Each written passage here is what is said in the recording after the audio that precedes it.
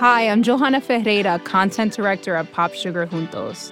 Juntos is all about celebrating Latina culture, pride, our many intersectional identities, and joy. Thanks to support from Prime, there's so much to get into over at Juntos this month. From conversations with the Latina minds behind our favorite new movies and resurrected TV shows, to thoughtful celebrity commentary and exclusive interviews with some of the biggest Latin music artists today. And it doesn't stop there. Get more of the music, movies, and shopping you love on Prime. Whatever you're into, it's on Prime. Visit Amazon.com/Prime to get more of whatever you're into, from streaming to shopping. And get all of our latest coverage at popsugar.com/juntos. Con amor, Johanna.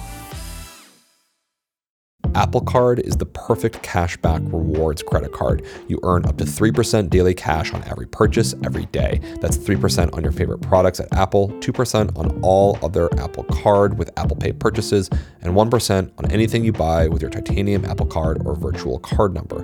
Visit apple.co/card calculator to see how much you can earn. Apple Card issued by Goldman Sachs Bank USA, Salt Lake City branch, subject to credit approval. Terms apply. Introducing in the red corner at 187 pounds, he hails from Los Angeles, California. He's not even close to being a midweight champion or much of an athlete at all for that matter. In fact, he could probably stand to lose 10 pounds. Please welcome Charlie Harding! And in the blue corner, weighing in at a measly 143 pounds, hailing from New York City, New York, he may have slightly more athletic ability than the red corner, but certainly less muscle mass. Please welcome Chris Duffy.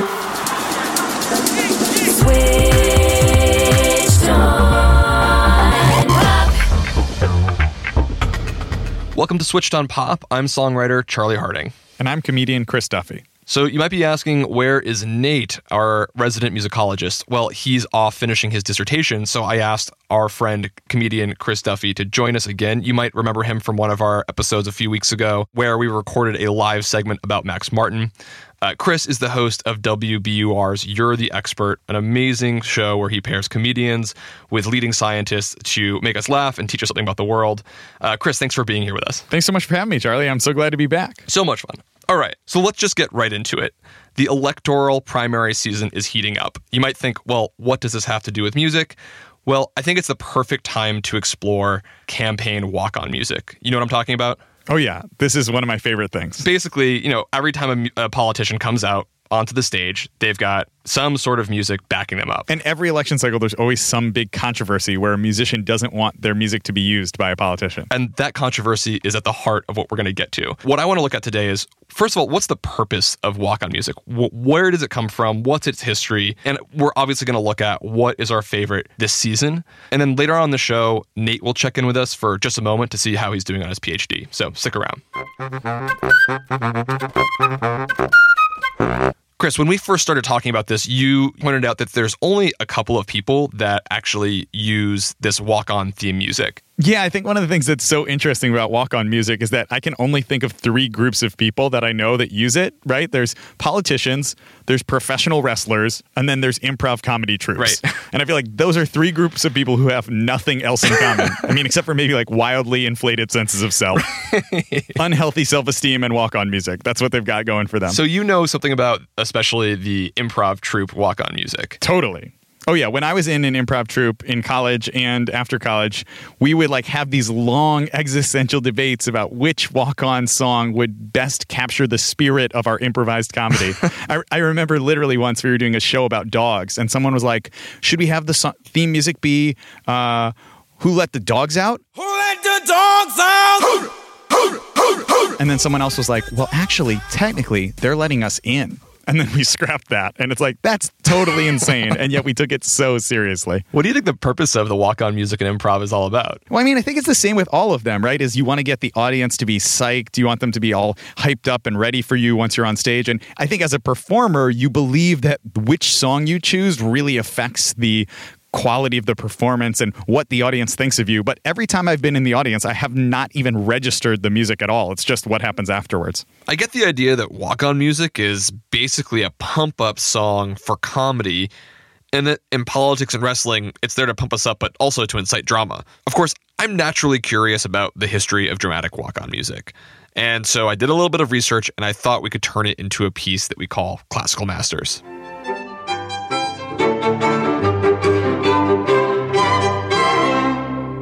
Are you familiar at all with the operatic term leitmotif? I think I've heard it, but I actually don't know what it means. Back in the late 19th century, the biggest opera composer was Wagner. And Wagner had this way of using themes called leitmotifs. And basically what they were is they were little snippets of music that were a personal theme to a character in the opera. It's like the original ringtone. Oh my gosh, you're right on. Yes, exactly. Because the best example of Wagner's leitmotif comes from his opera called The Ring. Oh my God, it really is the original ringtone. It truly is the original ringtone. And the one that we probably all know the best is The Ride of the Valkyries. So you know this theme, right?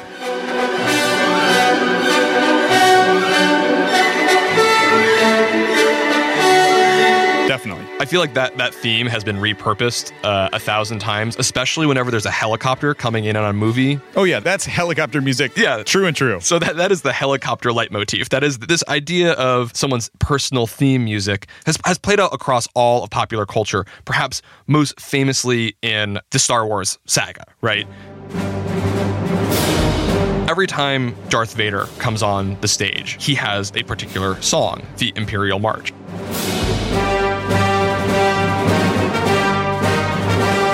And its job is to create a memorable melody that reminds you that this is the bad guy. Totally. And actually, there's an amazing video, Charlie. I don't know if you've seen this online. That's like a little baby girl in her crib who somehow has learned to sing that song. And on the baby monitor, the parents just hear her singing that alone in her crib. And it is the most terrifying and hilarious thing I've ever seen.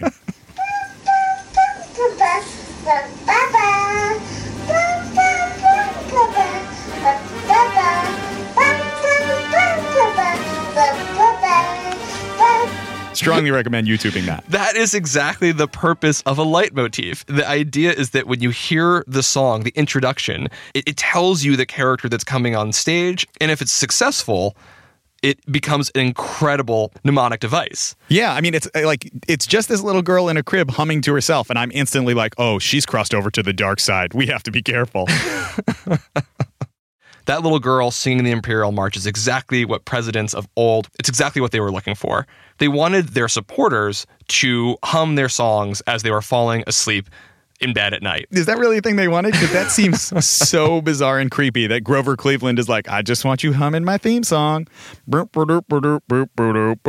That's what I imagine his theme song being. He's a big guy. But think about it. The political rallies back in the day, it's not as if everybody could see each political rally on CNN on an endless stop. Instead, they had to distribute music, which would have talking points, would have negative messages about the opponents. This was the way for people to spread their message before mass media.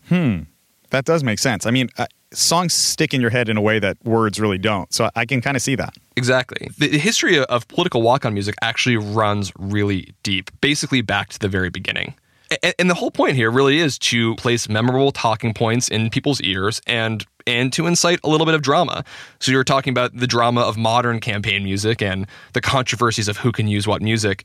This has been going on since the very start. It does seem like every election cycle, there is a musician who is outraged somehow by the politicians who are using their music. In fact, people have been borrowing popular songs from the very beginning. One of the best musical controversies actually starts back in the 1840s with our 9th president, William Henry Harrison. Have you ever heard the song Tipper Canoe and Tyler Too? I can't say that is on my iTunes playlist, no. No.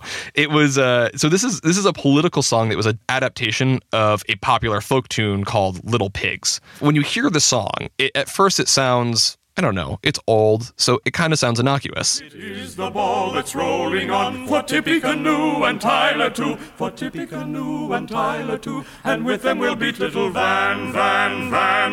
Oh, he's a used-up man, and with them we'll beat little Van. But if you actually look at the lyrics, it's a direct attack song. So the lyrics of Tipper Canoe and Tyler Too are referencing Harrison was called Old Tip and his running mate John Tyler. So they're saying for Tipper Canoe and Tyler Too, and with them we'll beat little Van. Van is a used up man.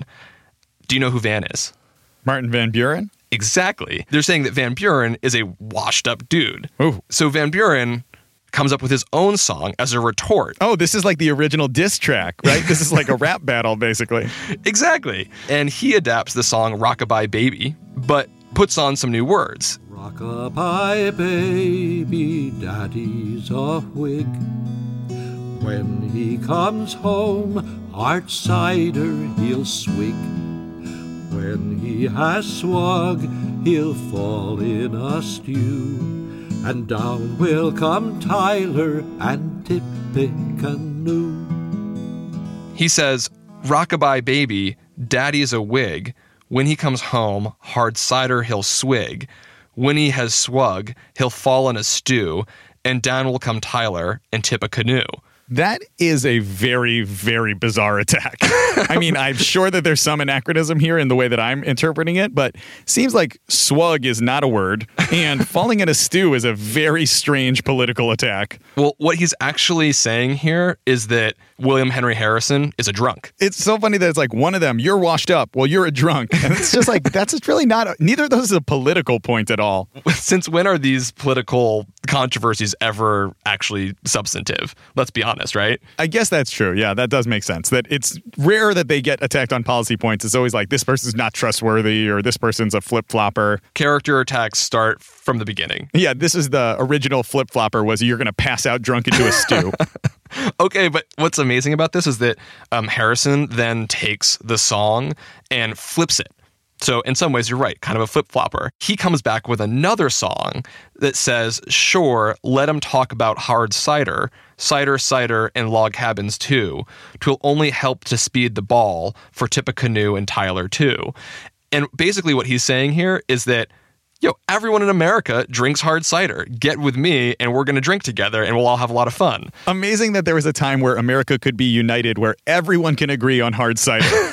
Only in the 19th century and in modern day Brooklyn. Ever since we stopped drinking cider, we opened up a political chasm that we can't bridge.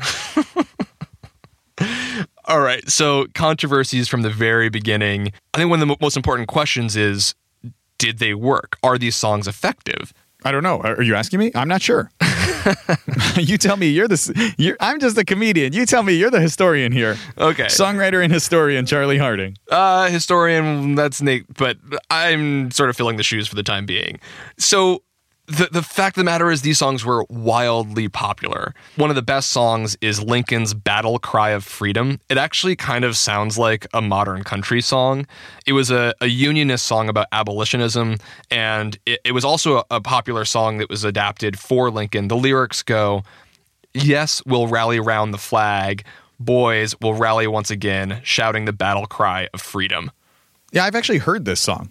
Yeah, it's a very popular song. In fact, it sold over 700,000 copies of sheet music. Which, at the time, that had to be an unbelievable percentage of the population. I think that there was only 50,000 people back then, right? Yeah, and each one owned multiple copies of this sheet music.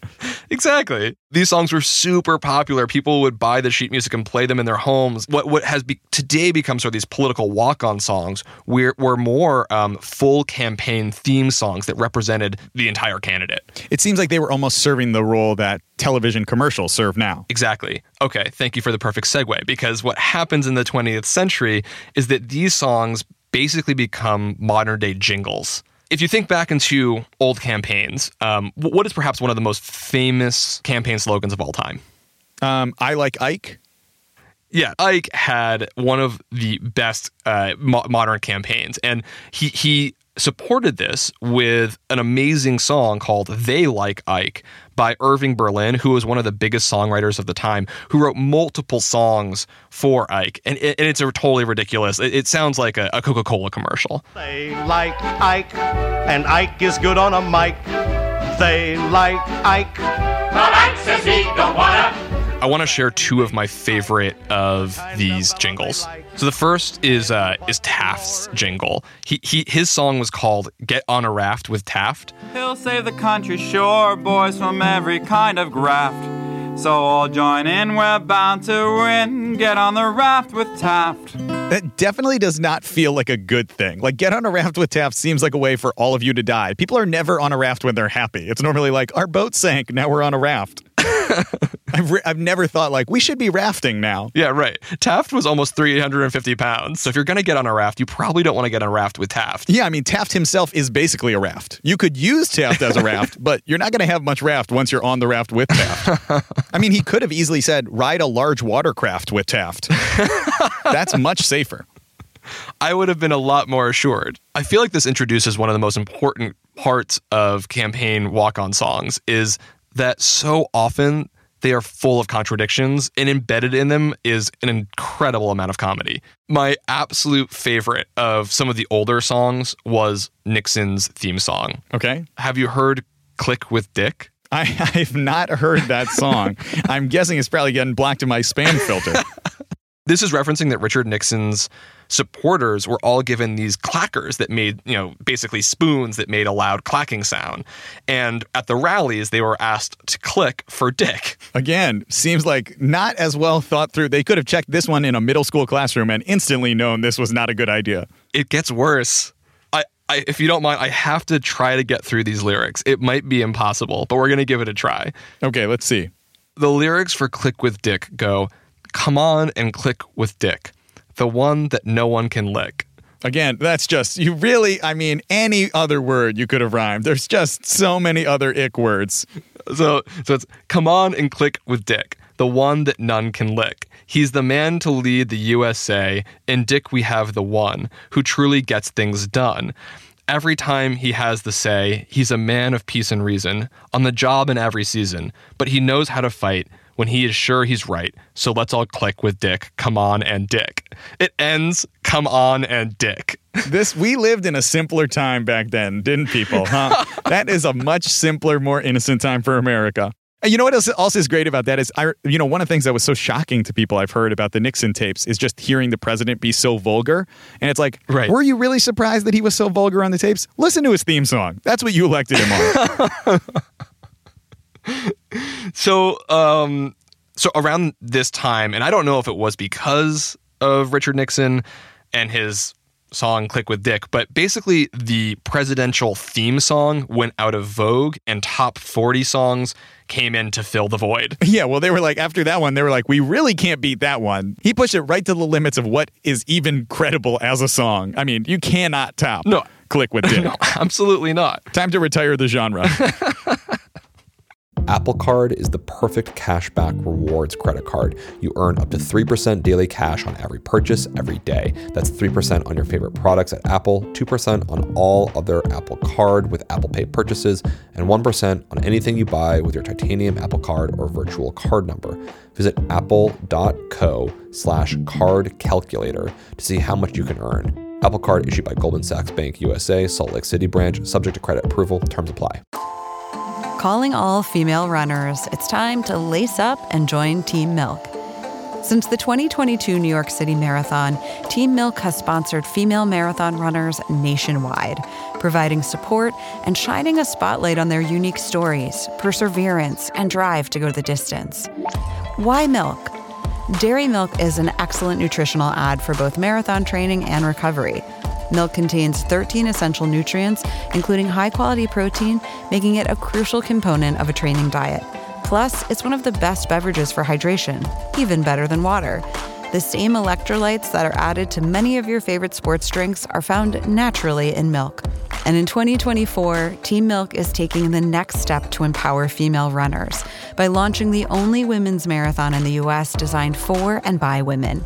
Built to be accessible, empowering, and community building, the inaugural Every Woman's Marathon will take place in Savannah, Georgia on November 16, 2024. You can learn more and register for the marathon at everywomansmarathon.com.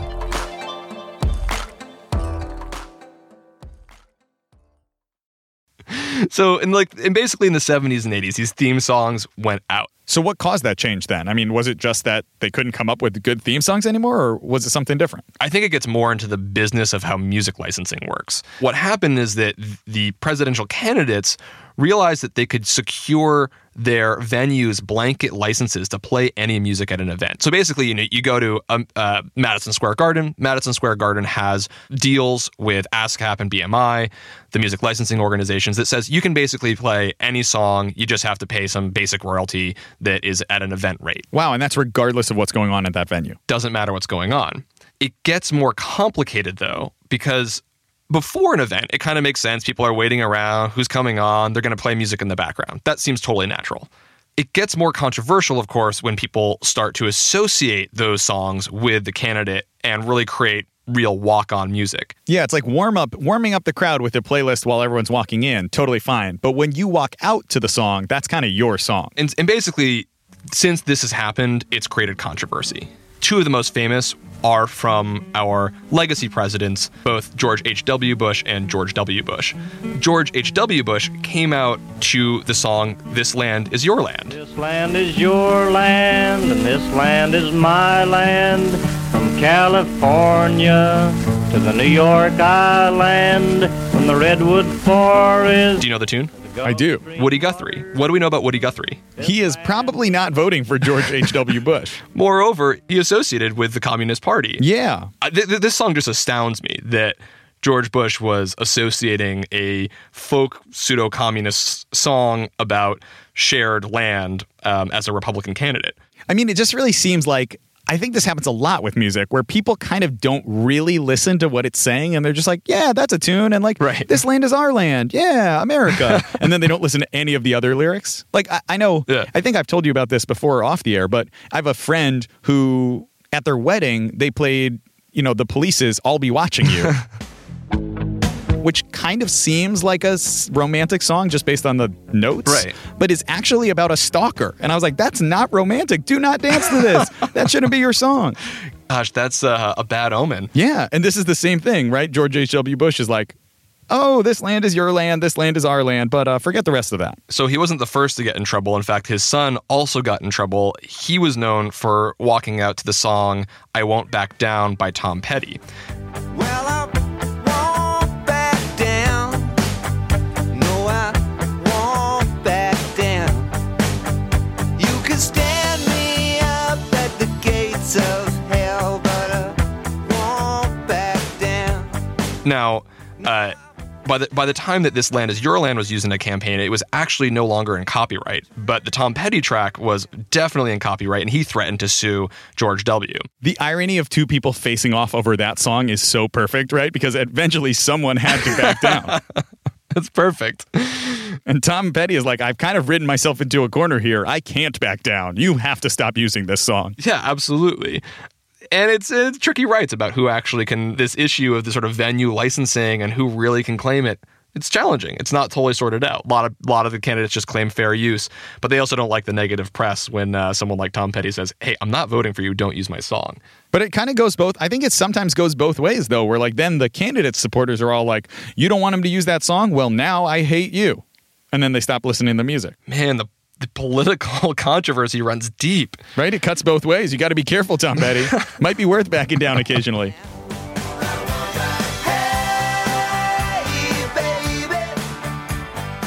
All right, so we've dug deep into the history, and I think I would like to get into what are some of the best songs from this year's election cycle. You with me?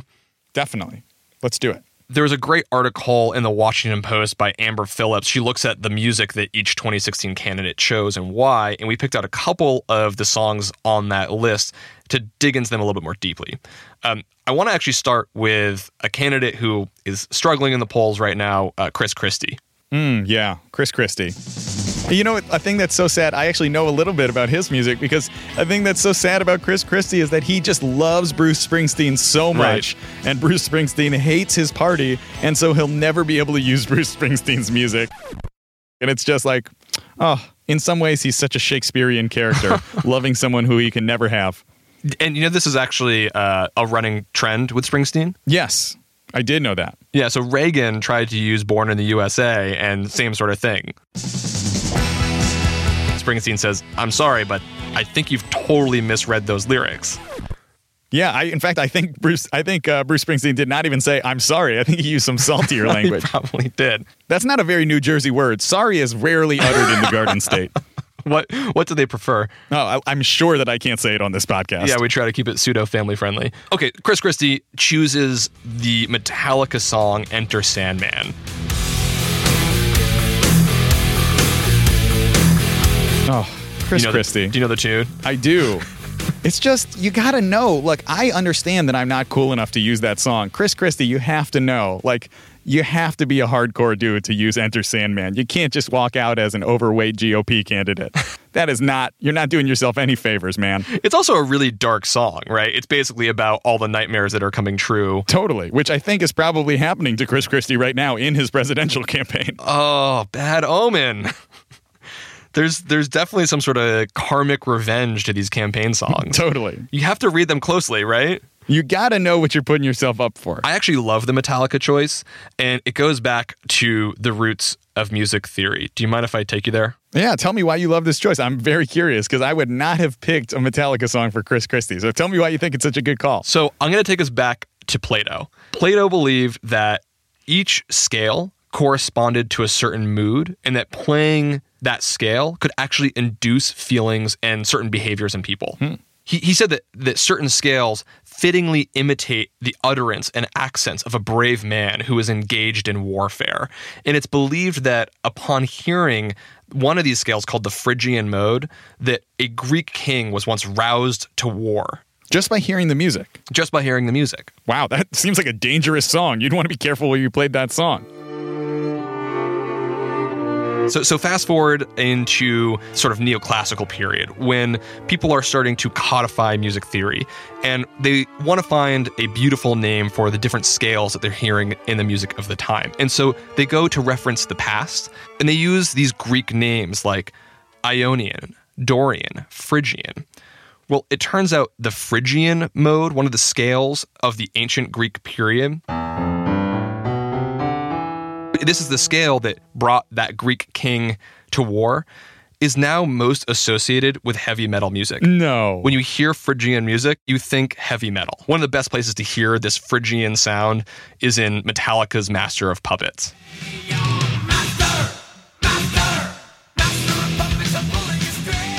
That is so awesome. I would have never guessed that. That's amazing. Now, it's not entirely sure that they are the exact same scale. In fact, it's probably unlikely that they were. Nonetheless, there's this karma runs throughout.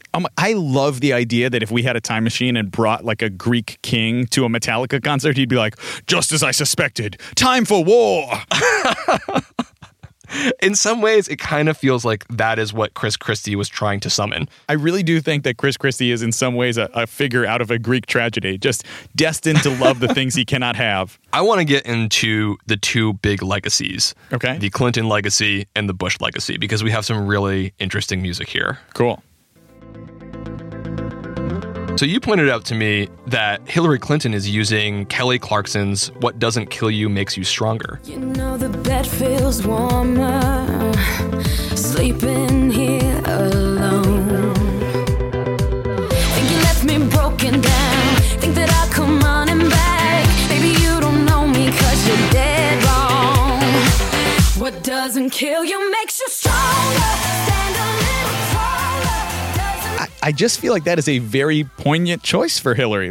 I'm guessing it was probably not chosen by her, but she had to sign off on that. And even just the title, What Doesn't Kill You Makes You Stronger. I mean, the parallels to her political life here are blatantly obvious. I think that both of these legacy songs you'll see actually really do deeply go into the lyrics and have considered their meaning. The Clarkson song starts, "You know the bed feels warmer, sleeping here alone." I think we all know what she's talking about there. Obviously a reference to Bill's transgressions. "You know I dream in color and do the things I want. You think you got the best of me. Think you left me broken down." Oh, she's not broken down. I can tell you that. Oh, she is not broken down. "Think that I'd come running back." I mean, that one is explicit. She's definitely running again. "Baby, you don't know me because you're dead wrong. What doesn't kill you makes you stronger." It's actually like the song was written just for her. I feel like there's so much of the Clinton legacy wrapped up in just this verse and chorus. Yeah, and in fact, she does keep running for office. It's like every time, doesn't work, running back again. What doesn't kill me makes me stronger. Whenever people say that, I know that's a pretty common phrase, but it always kind of seems like a thing that a Terminator would say. What are you inferring? What doesn't kill me makes me stronger. Do you think she'll ask Arnold as her running mate? Oh my God, that would be quite a duo. I'm sure they would win. So let's move on to the next legacy candidate, Jeb Bush. He's using a song called Homegrown by the Zac Brown Band. I hadn't heard this one, but I think it's a really interesting choice. We got a fire go down by the riverside, sip whiskey out the bar, living like we'll never die. Come on and stay a while.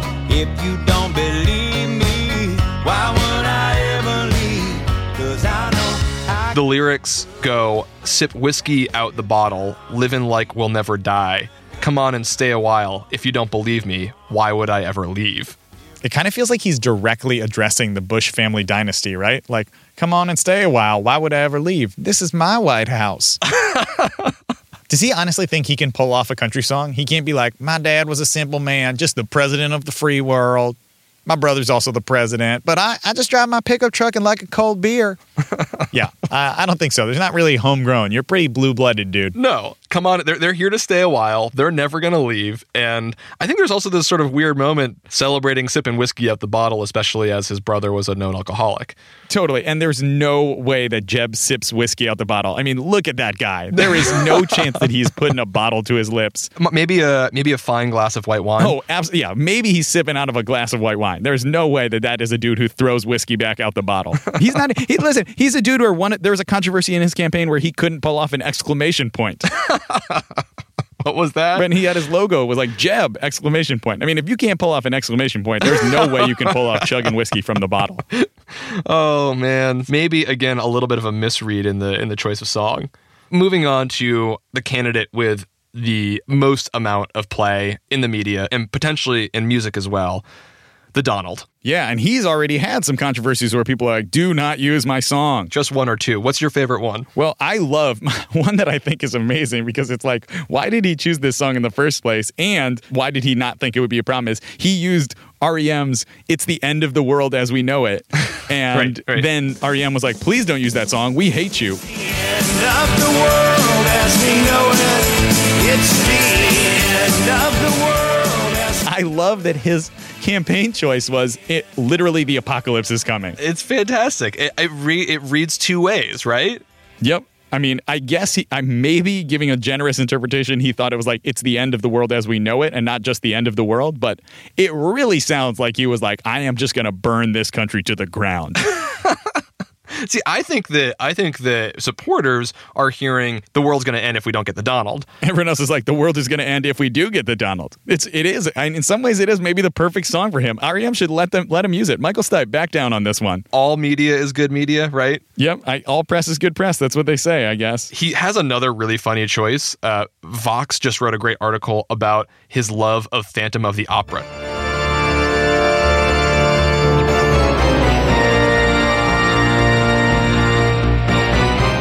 Turns out that the Donald loves Andrew Lloyd Webber, who used to actually own an apartment in one of his many towers. Oh my gosh. And over and over and over again these days, before he comes on stage, we're hearing Phantom of the Opera. That is unbelievable. I don't know what this means. There's really something. Sometimes I think that Donald Trump is playing a joke and that he is trying to make sure that everyone else gets in on it at some point, because that really feels like the fact that he's waiting backstage in the wings and that he's playing Phantom of the Opera for the people outside. There's something so perfect. You know, I'm a comedian, but I think that I wouldn't be surprised if Donald Trump revealed that he's actually the greatest stand-up comedian of all time, because he is making some great comedic choices, which are only terrifying if he's serious about them. And if he's not, really, truly genius comedy. There's probably some sort of parallel that he's thought through here of the removing of the mask of the Phantom and the removing of his hair and seeing the true. Yeah, or maybe the fact that it's just like, here's the disfigured face of America, bringing it out from the shadows. You thought racism and hatred were done. Well, take off the mask. The Phantom of the Opera is real. Oh, man. Yeah, he's a brilliant comedian. Or just a horrible demagogue. We'll see. We'll see. There's a great playlist that I found while researching this episode. It's a Spotify playlist called the Donald Trump Presidential Campaign Playlist. So I obviously looked at it and I was like, oh, this must be the official list of songs that he plays. I'm sure it was not the official list of songs. And at first, I was like, oh, this guy is funny. The top of the list is Carly Simon's "You're So Vain." Perfect. Oh, that should be his walkout music. You're so vain. You probably think this song is about you. I think that people would dig it. His second song was Beck's "Devil's Haircut." Got a devil's haircut in my mind. Got a devil's haircut in my... I don't think he has a sense of humor about his hair. I don't think that's something he takes as a joke. No, it's not there. And I love this. There were two references to his fake tan. Brad Paisley's "Working on a Tan." Working on a tan. She's sitting in the sand. My favorite though is, I think it's the class of 1999, the sunscreen song, and the true title of that song is "Everybody's Free to Wear Sunscreen." If I could offer you only one tip for the future, sunscreen would be it now. Oh yes, I remember this song. So we had the REM controversy, but there was another one too. I remember there've been a couple of artists. I mean, Trump is certainly not popular amongst many recording artists. No, definitely not. And there's no shortage of controversies that we could go into, but let's stay out of the politics, keep it in the music. One of the best was actually when he announced his run for presidency, he walked out to Neil Young's "Rockin' in the Free World." Yes, amazing. Yeah, that is. And Neil Young, another famous liberal, definitely is not going to be happy with this. No, absolutely not. So he denounced the use of the song, and when he denounced it, said, "I'm actually supporting Bernie Sanders." And then Bernie co-opted the song and is now using the song all the time, which I just love. Oh, I think that's really great that Bernie tried, but come on, Bernie, I love you, but you're not rocking in the free world. Yeah, Bernie's more like shuffling in the free world. Yeah, rock. I mean, he's ranting, shuffleboarding, but like rocking, that's not a word that comes to mind with Bernie Sanders. No. Not really with any of the candidates, I have to say. Rock star is not often a political president. So of all these songs, I'm wondering, do you have a favorite, or is there one that we missed? I think maybe my favorite of all of them is one that we haven't talked about. What's that? And it's probably because he's not very high in the polls. But I love that Rand Paul chose Frankenstein as his walkout music. Yes, the Edgar Winter Group.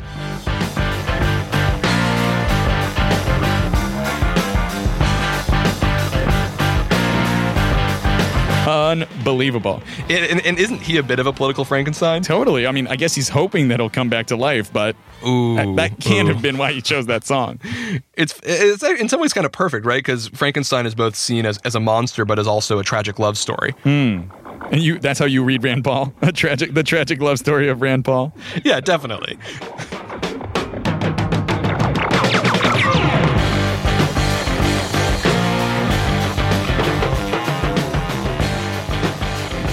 I feel like for the last couple of minutes, we've been in some potentially dangerous territory. Yeah, they say that you're not supposed to talk about politics, money, or religion in polite company, and we've been doing that for most of the show so far. So maybe to move away from a potentially very divisive subject, we could have a little palate cleanser. Sure. So one of my favorite things about hanging out with you, Chris, is that you have such a unique view of the world. Oh, thank you. So I follow you on Instagram at Chris I. Duffy, and you're always taking pictures of the most absurd, tiny moments that I would totally miss. Recently, you took a picture of a hieroglyph at the Brooklyn Museum, which you claim looks most definitely like an ancient hot dog. Oh, I stand by that.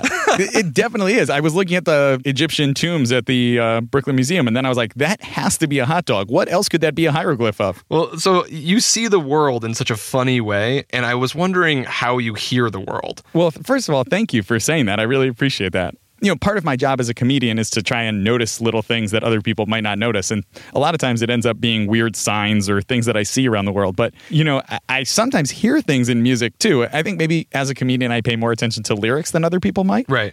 Yeah, here are a couple songs that I have always, over the years, have always made me laugh when I hear them, just because they sound so bizarre. All right. Or I just think there's something like weird that other people don't notice about them. All right, give it to me. What do you got? So I've actually got 2 Little John songs that make me laugh so much. Okay. So Little John, a rapper, I think he makes, maybe not the most critically acclaimed rapper, but I think he makes songs that are really fun and get people pumped up. So I'm kind of a fan of his music. And he often says things that I think are hilarious and insane. Like in his song Get Low, he's talking about how many times he's been to the club, and he says, I done been to the club about 50-11 times. This just fine. I done came to the club about 50-11 times. Now can I? And I love that that's the number he chose, 50-11. What does that even mean? I mean, first of all, just not a real number. There's no way that 50-11 is a real number. But I also love that he says about 50-11 times. Like he's like, it's an estimate. It's not exactly 50-11. But it's somewhere around 50-11. Yeah. That's just my favorite number, I think. Beautiful. So that's one of his songs that I'm obsessed with. I love that. But another one of his songs where he says something that, okay, so the song is called Snap Your Fingers. Right. I swear it is called Snap Your Fingers. And if you look online, the lyrics will say Snap Your Fingers. But I guarantee you that he is saying the words Snap Your Bagels. Snap your bagels. There is no chance that he's not saying the word bagel. It's amazing. He definitely says, snap your bagels. And that to me, Lil Jon, great comedy there. You did a great job. This is great. I feel like he really embraces absurdist comedy. Well, I do think in general that rappers have great senses of humor, right? Like there's so much wordplay in rap, and because of that, people come up with really funny lines. Like there is a Drake verse on Rihanna's What's My Name that I genuinely think is one of the funniest jokes I've ever heard. Comedian, not comedian. It's Drake is doing the best math joke around. Did you say math joke? Yeah. So Drake literally is going to make the nerdiest math joke, and it's just perfect. You would not expect it. It comes in the middle of this kind of dance song. Yeah. And he goes, I heard you good with them soft lips. Yeah, you know word of mouth. The square root of 69 is 8 something, right? Because I've been trying to work it out. The square root of 69 is 8 something, which is filthy and just... I think that is one of the most clever possible lines because that actually is the square root of 69. Like, it's not just dirty and funny, but it's also mathematically accurate. And the only way I can imagine that he came up with that is he was like doing square roots of different numbers until he saw something funny about that one. That is just genius. Thank you, Drake. Oh, totally. And it's not just rappers who do this. Like Van Halen has a great lyric where in Van Halen's Why Can't This Be Love? One of their lyrics is, Only time will tell if we stand the test of time. Only time will tell if we stand the test of time. And it's like, yeah, that's kind of how that works. Nice work, Van Halen. That's like almost like another math joke. It's like a recursive math problem. Yeah, well, it almost feels like a Zen proverb, right? Only time will tell if we stand the test of time. A song that I really kind of a guilty pleasure for me is Pitbull's Give Me Everything. This was like a huge hit on the radio for a couple years. It was everywhere. But I love how Pitbull has this great idea for one of his fans where he's like, me not working hard? Yeah, right. Picture that with a Kodak. Or better yet, go to Times Square, take a picture of me with a Kodak. And you're like, those are the same idea, Pitbull. Do you realize that? He just repeated himself.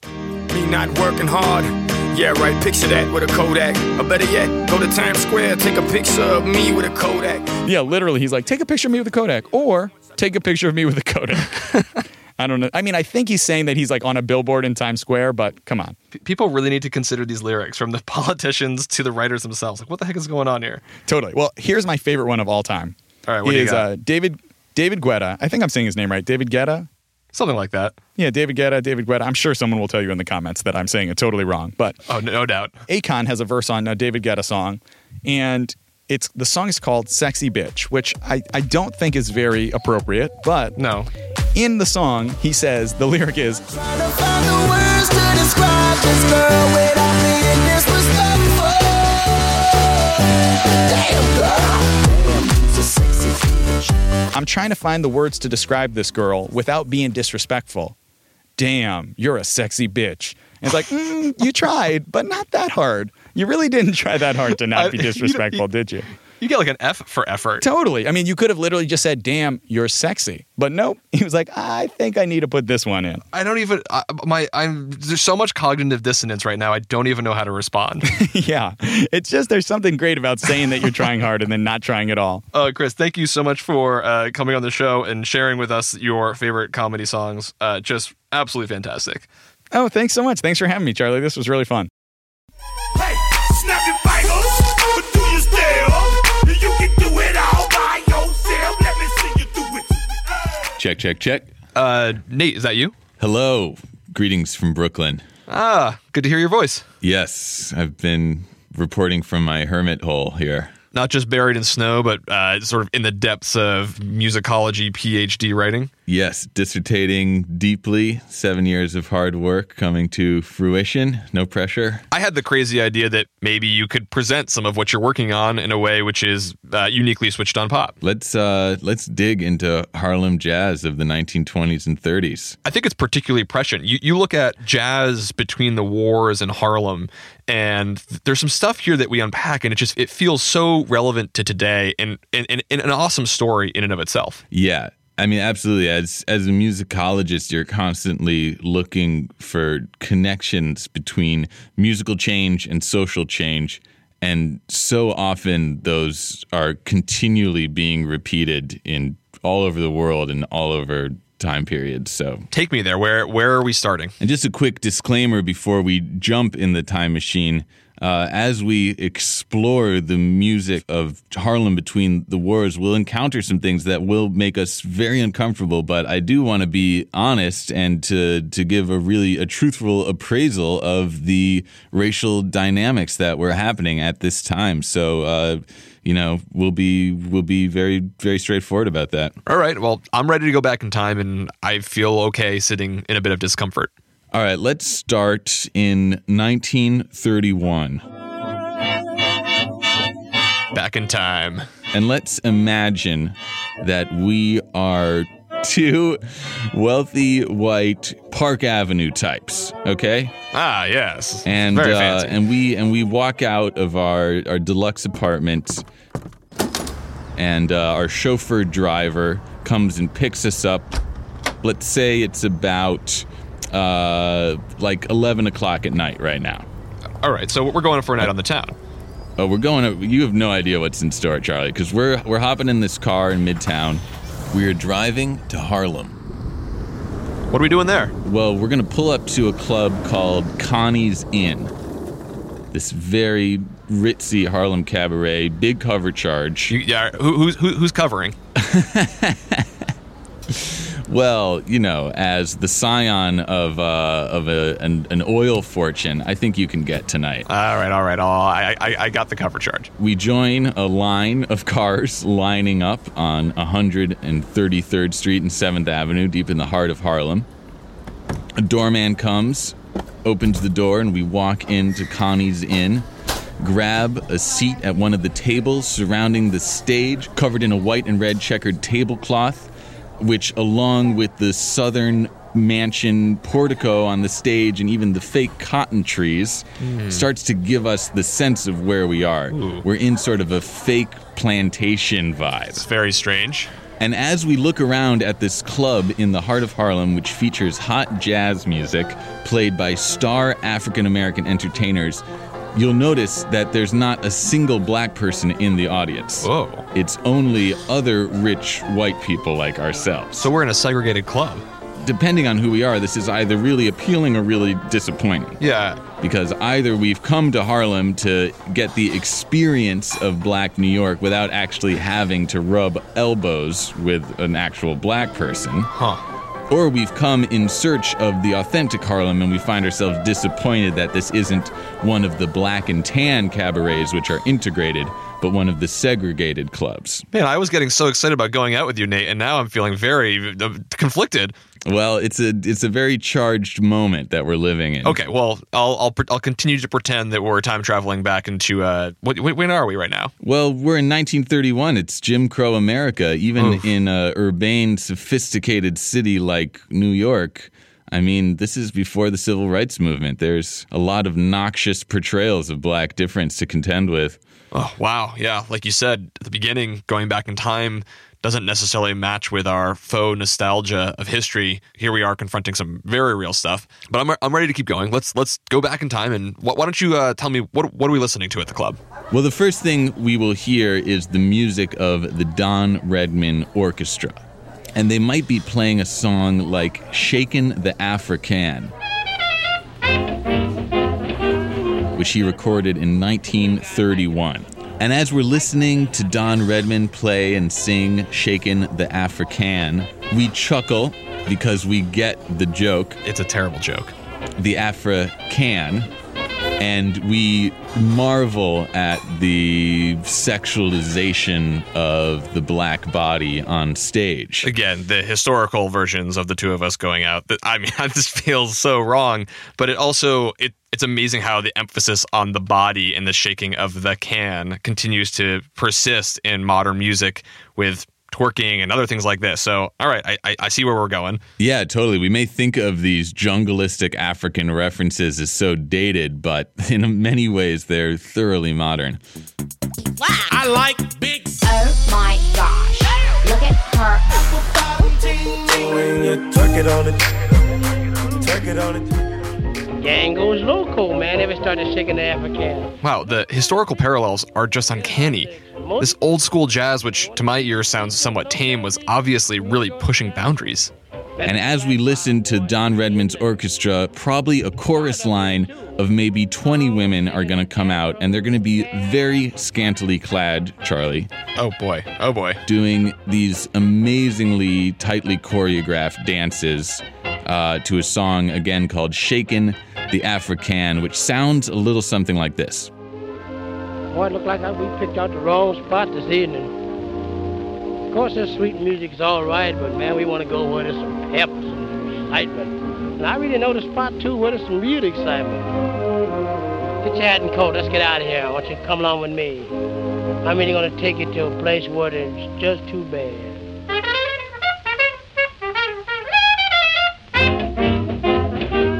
That better, boy? No guy's hiking it. So as we listen to this song, we actually hear the journey that we just took. Right. We hear the journey from Midtown Manhattan with its sweet jazz. Yeah. This kind of on the beat, very smooth, very legato, very inoffensive jazz. And then we hear our journey uptown as exhorted by Don Redman himself. Let's go someplace with plenty pep and excitement, aka Harlem, where we have arrived. That's where we are, yes. And that is accompanied by a torrid blast of hot trumpet, which signals this new kind of music that was taking hold in the 1920s. What a rude interruption. It's very brazen. It represents a new musical order. Harlem is the capital of hot jazz. Fast, syncopated, fiery, improvisatory. Huh. This is the soundtrack of what F. Scott Fitzgerald called the Jazz Age.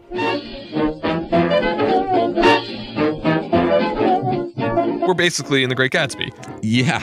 And as we listen to Don Redman, we hear this musical shift from sweet jazz to hot jazz. We hear this geographic transition from Midtown New York to Harlem becoming the epicenter of New York's nightlife.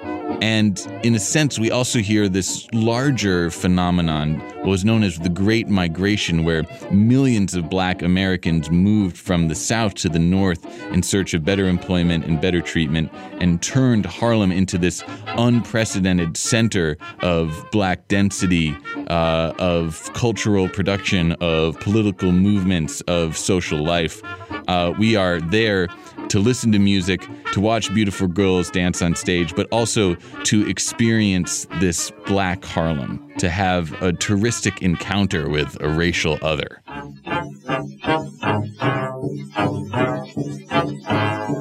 Huh. So, something tells me that it feels like a very constructed music and experience. Oh, absolutely. This whole thing is very highly staged, highly monitored, highly policed, actually.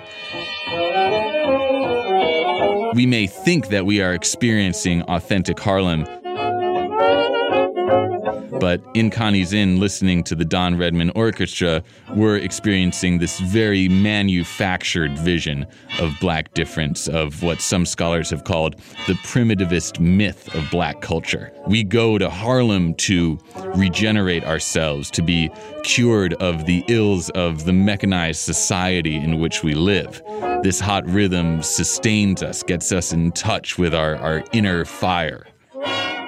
Hearing about this primitivist idea of hot jazz really reminds me of reading Jack Kerouac's On the Road in high school, and how he and his buddies would go out to these clubs and they would talk about, that pure, authentic identity music which just flows from the soul, which is unpracticed and harkens back to Eden. Yeah, totally. This is an earlier incarnation of that same phenomena, and one that has many later iterations as well, as you can look at the history of American pop music as continually turning to black culture when when mainstream music is in need of invigoration and invention.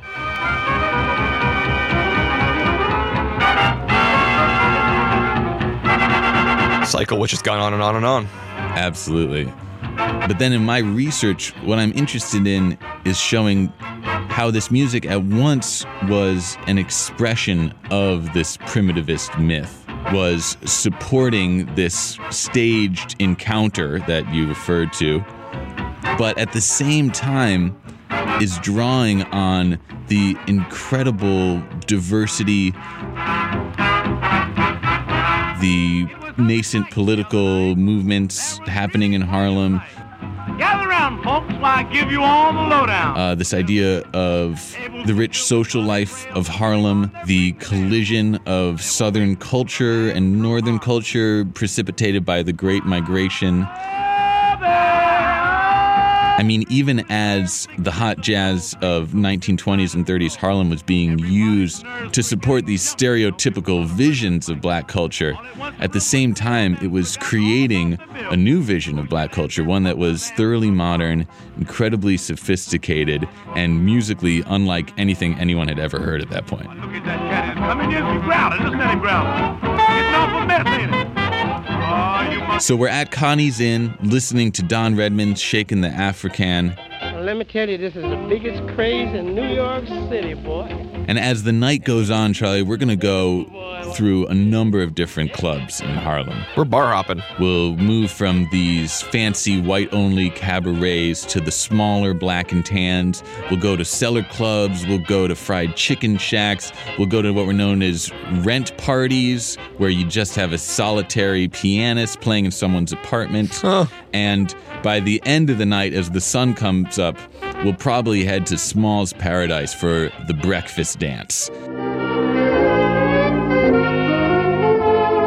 where we'll eat eggs, drink whiskey, and listen to some more hot jazz. Well, this is a long night. I don't know if I can stay out that late. Well, Charlie, it would be easier for you to stay up until 9 in the morning if you could cut a rug and listen to hot jazz at the breakfast dance at Small's Paradise at 7 in the morning every day. Hell yeah. I mean, it's going to be decadent. And Charlie, as we check in the next 3 episodes, we'll hit up different clubs and we will hear from 3 of the most fascinating figures in Harlem at this period: Duke Ellington, Cab Calloway, Harold Arlen, some of the most important musicians in the first half of the American century. And they all got their start in this Harlem scene, and it really shaped the sound of their music. I'm excited to go out and check out the jazz clubs with you. Ditto. All right, until next time.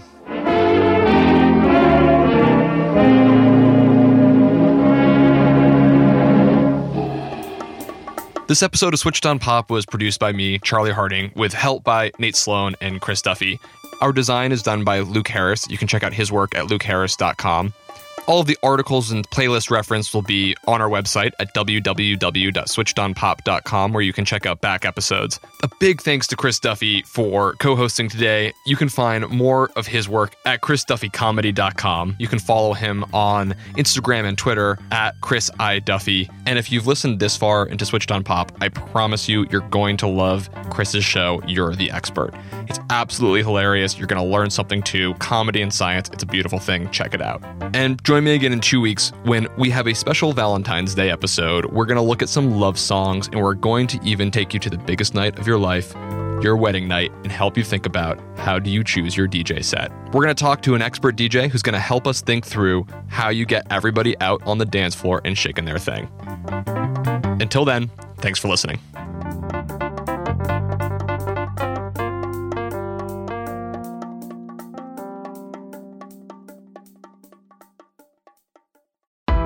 Why do you run? Why does anyone? I always thought that runners loved running, and that's not the case. Most runners hate running, but they choose to do it. In the new docuseries Running Sucks, brought to you by Team Milk, Abby Ayers learns why women runners everywhere are driven to go the distance. It really is about taking my power back and proving myself wrong. Team Milk is about fueling women's performance and helping them along their marathon journeys. You can sign up now for the inaugural Every Woman's Marathon taking place in Savannah, Georgia on November 16th, 2024. Learn more and register at everywomansmarathon.com.